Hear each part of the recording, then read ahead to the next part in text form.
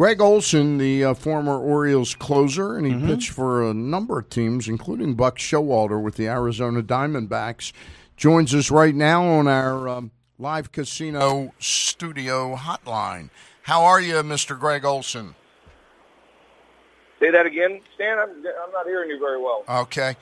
I was asking how you're feeling, Gregg Olson. Oh, I'm good. Downtown Baltimore right now, walking around trying to find a quiet place to stop and talk, but I guess it's power washing day downtown. You could get the power walk-in with the power washing going on. That's right. Power washing doesn't make for a nice quiet breakfast. Otter, let me ask you this. What was your impressions of Aaron Brooks last night after he took over for Blyer after those 2 innings? Oh, he was really good last night, and you know, the reports that I had on him were, you know, they hadn't seen that come from him yet. He's had maybe, one good outing? Yep. And so they were waiting to see everything get put together. And last night he put it all together, and it was a really good changeup. I mean, I love his changeup.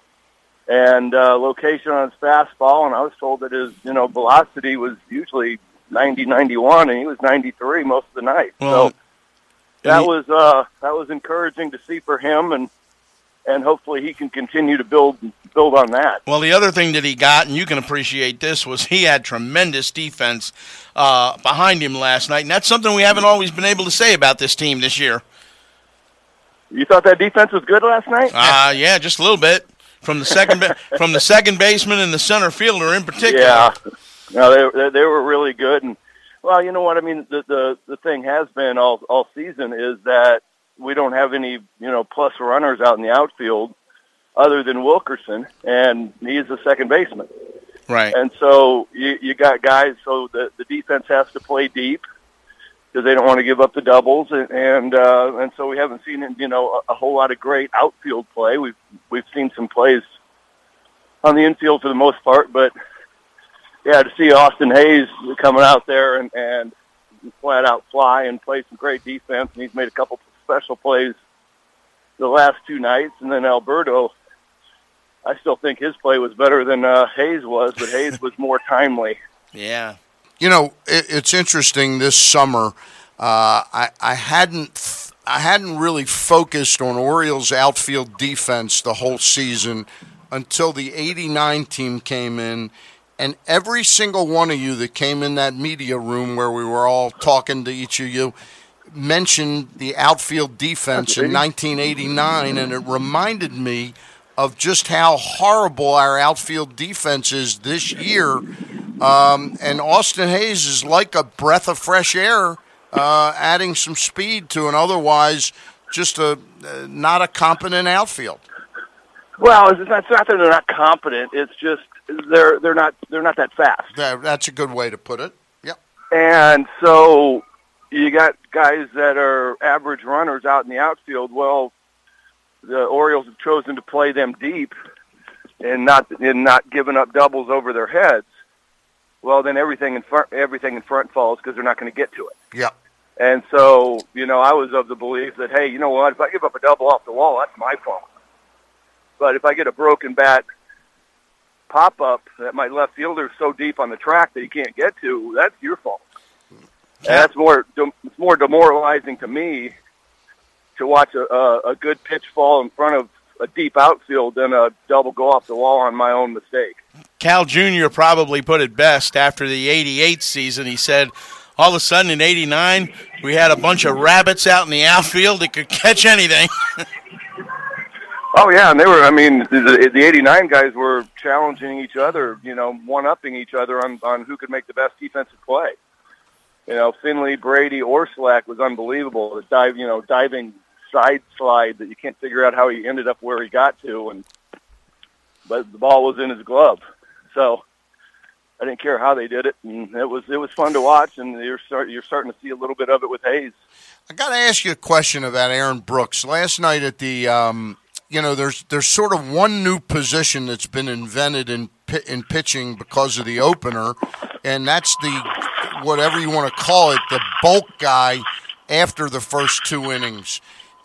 For a guy who has trouble in the first inning, is that possibly a good position to think of Aaron Brooks as a guy that you have an opener start the first 2 innings, and maybe he just comes in a little looser because he's not really starting the game?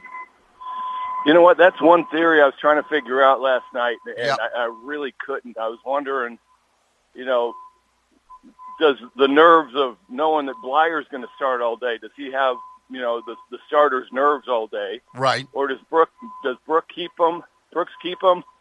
And I couldn't, I don't know. It would be a question to ask. Yeah. I mean, my amateur psychology tells me that if a guy continually has problems in the first inning, maybe it's not a good idea to have his first inning be inning number 1. Maybe you try and change that up a little bit. And I think the opener, conversely, I watched Tanner Scott, who I think you'd agree, Greg, has a Major League plus arm, but psychologically he does not have the stuff to be a high-leverage relief pitcher. To me, the perfect place to put him would be in the first 2 innings. Well, then conversely, you go the other way on that one, and he is erratic within the strike zone. Right. Do you agree with that? Yes. Now, the last thing in the world I want is my first inning getting blown up by 4 walks. Right. I understand that, but my sense is you'd be you'd make a short attempt at seeing if that loosens him up a little bit, that he's just told that day, hey, you're starting tonight, But you sort of plan. I agree with you. Yeah. I totally agree, Stan. I think that it might be a way to get Brooks cleaned up a little bit and get over whatever first inning issues. Yep. And then have, maybe have Tanner Scott and have somebody else behind him ready. Yep. And see if he can, put things together a little bit. So it's just a different world. And I like the fact that Brandon Hyde's willing to go, yay, you know what? We just threw this at the wall, and, it was going to be, it might have been Blyer unless he pitched. And then if Brooks pitched the other night, then we were going to do this. And I was like, I love that. Yeah, I do too. That he's willing to just to go, hey, this is kind of the plan, but if it doesn't go that way, then I'm going to go something else. I mean, if you look at the Orioles' projected starting rotation, and we're all keeping our fingers crossed that the club will get something in the next 2 years, especially next year, out of Alex Cobb. It's not a given, but you're hoping that. And then you got Means and Bundy. So how do you get the other 2 starters? And I don't think the club right now, given their rebuilding situation, is going to spend a lot of money to bring in a starter. So I think you got to be creative with those other 2 spots. And I think an opener and a bulk guy 1 day a week or every 5 days is one way to try and accomplish that. Yeah, it might be. It might be if you got a guy that like Brooks that needs to just get the first part of the game alleviated from him and let him relax. But you have to have a guy that I guess I don't know what they're calling it, followers. Yeah. And you have to have that guy being the starting pitcher because you can't go 1 out every 5 days and do a bullpen with 5 guys. Right. Because they'll get wiped out. And so I mean, it's not a bad theory. I was looking at the lineup last night for the Mariners, and it's got 6 out of 9 lefties. Right. And I was going, man, perfect world. You could bring Tanner Scott in here, and he could run through the order once. Right. And wipe out 6 of the 9 guys. But it's not done that way in baseball, and then you lose those 2 guys for most of the series. So that's why it's not done. But it was an interesting kind of, wow, you really could kind of devastate this lineup at throwing some lefties at it.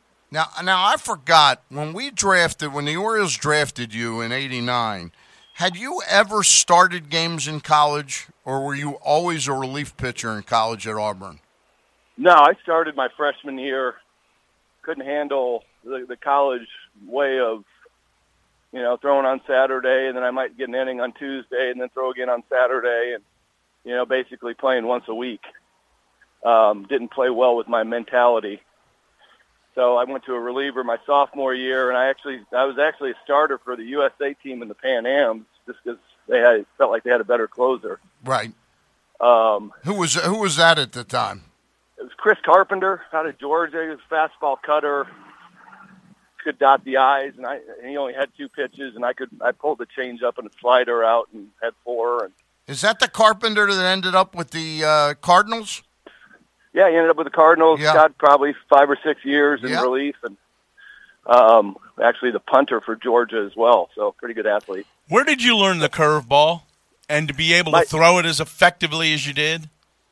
Oh, my dad taught it to me when I was 13.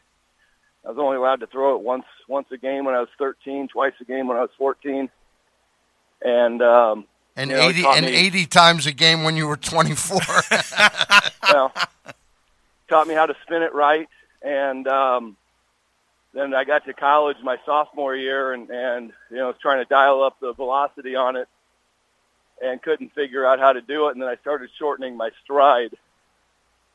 And the shortening of my stride created more body tilt, and I was able to throw a curveball as hard as I wanted to throw it. And that was where it, maintained its depth. And I was just trying to figure out whether it was something somebody taught you, or was it something you learned on your own, or just how that developed. And I'm glad you said your dad was the guy that did it. Yeah, and I still use some of his tricks in teaching guys curveballs with, 2 baseballs taped together, a Coke can. I was flicking that and trying to make it go top to bottom. Mm-hmm. And so I still use some of his tricks on teaching curveballs. And yeah, it was homemade. How are you settling in? This is your second year that I know of that you've been doing some broadcasting with the Orioles. Have you been able to do other work too, like with some college games like Ben?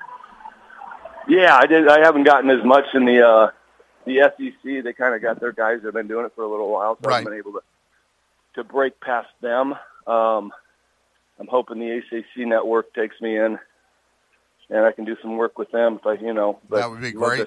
Love to do more with the Orioles. It's always fun to get back here. Got to get more cable subscribers or cable systems to be picking it up. That ACC network.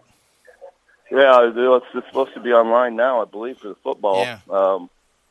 I don't know how it's going, but yeah, that's the idea right now. Just trying to figure out, just trying to get more games for next year. Is broadcasting at this point in time for you your sort of chosen path, or would you still like to get back into uniform and help a big league club?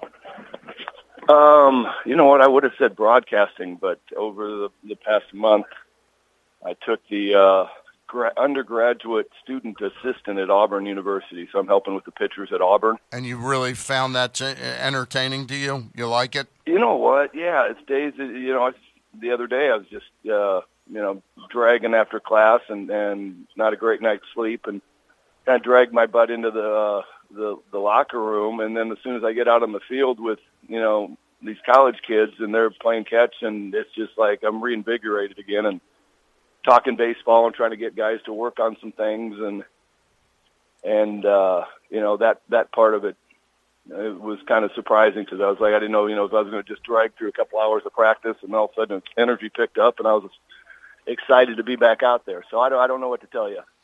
It's interesting. Do you think that the curveball is being taught correctly at all levels? Because the pitch doesn't seem like it's as popular now as the slider, the four-seamer, the cutter. It just seems like it's about the 4th or 5th best pitch for most pitchers today, and it seems like we could be primed to make a comeback on that pitch, and who better to teach it than Gregg Olson? Well, thank you. Honestly, the curveball is going away because it's hard to teach, it's hard to learn, and it's not something that I could hand you a baseball and you could start spinning a slider right away. Right. Because the concept of the curveball takes a little bit of time. That's why, I got to have some toys to show them how to spin it right, and that's the two baseballs, taped together, and so they could start understanding the hand placement. And that's the only reason. It's just hard to teach. Takes some time to learn. You can't just pick it up, in a bullpen today. Is that it is an easier pitch on the arm than the slider, isn't it? If thrown correctly. Yeah, if thrown correctly, yeah. There's not one ounce of stress on the elbow. If a pitcher goes out, a starting pitcher, and he throws 90 to 100 pitches, how many can he throw? How many can he spin effectively in a 90-pitch outing? Can he throw it 30, 35 times? I think he could. I think, the ability to throw 120 pitches is getting away from everybody now because everything that they throw is a high-effort, high-velocity pitch. You get a little bit of a break by throwing a changeup. It doesn't take the stress on your arm of throwing a changeup or throwing a curveball, something where I'm throwing something at 80%. Mm-hmm. And it's almost like a non-pitch, but nowadays everybody's got hard and harder. And that's why I think you're just seeing guys run out of pitches at 90, 100 pitches. Just max effort on everything. Yeah. Otter, let me ask you this in terms of, and to get away from pitching for just a moment, you've been around this team some this year. Trey Mancini, here was a guy that had such a tremendous first half.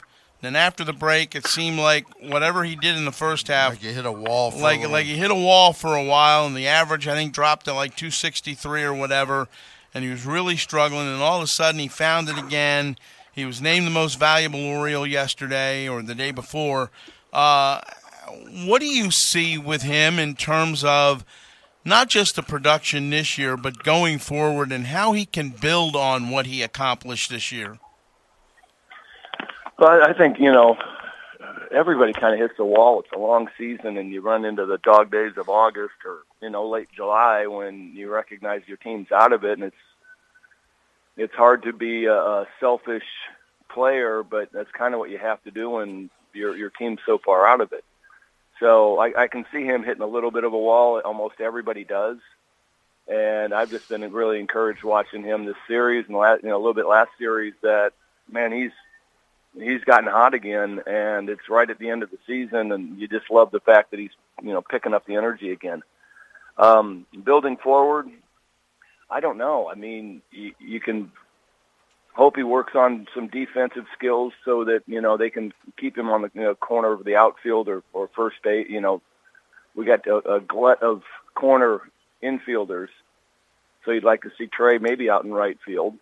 And then offensively, man, I don't know what you do any differently than he's doing. 34 home runs, 90-some RBIs, and I laugh every time I see somebody put a shift on him. Mm-hmm. I'm going, where are you shifting? Yeah, because he hits most of everything he hits when he's going well is to right center field. Yeah, and then right down the right field line the other night, and I'm just like, why you got him pull shift in the infield? I was like, who's the genius that does that? Because he'll just easily spray one through the 43 hole to right field, right, on anything that you throw away, and it's a danger if you go in too much. He's going to spin it out of there. So I don't know what offensively. I just hope he maintains. Yeah, you've gotten to watch Michael Givens up close. You're not doing 80, 90 games, but you probably watch some Oriole games on TV as well as the games that you do.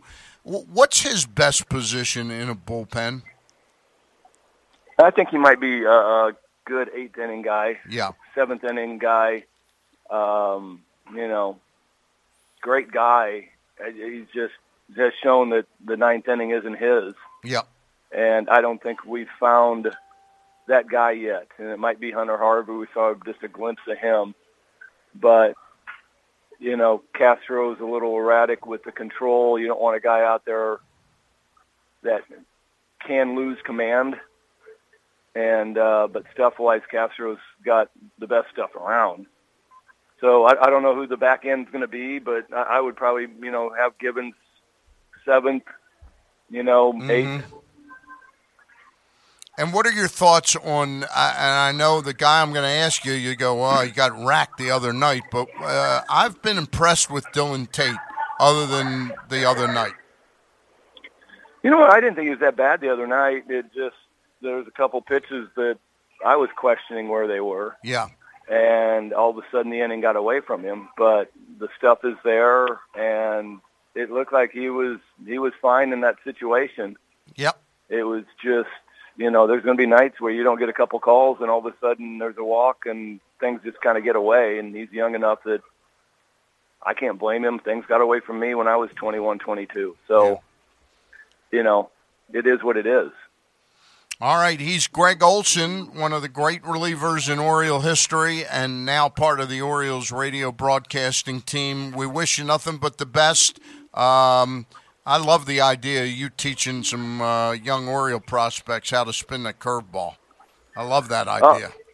I'd love to help out, and I've offered. Just now I'm back a little bit more. Maybe. Yep. Maybe we can get something done. All right. Hey, it sounds great. Gregg, I'll see you at the park tonight. All right. Thanks, Dan. Thanks for coming on. Really appreciate it. Take care. All right.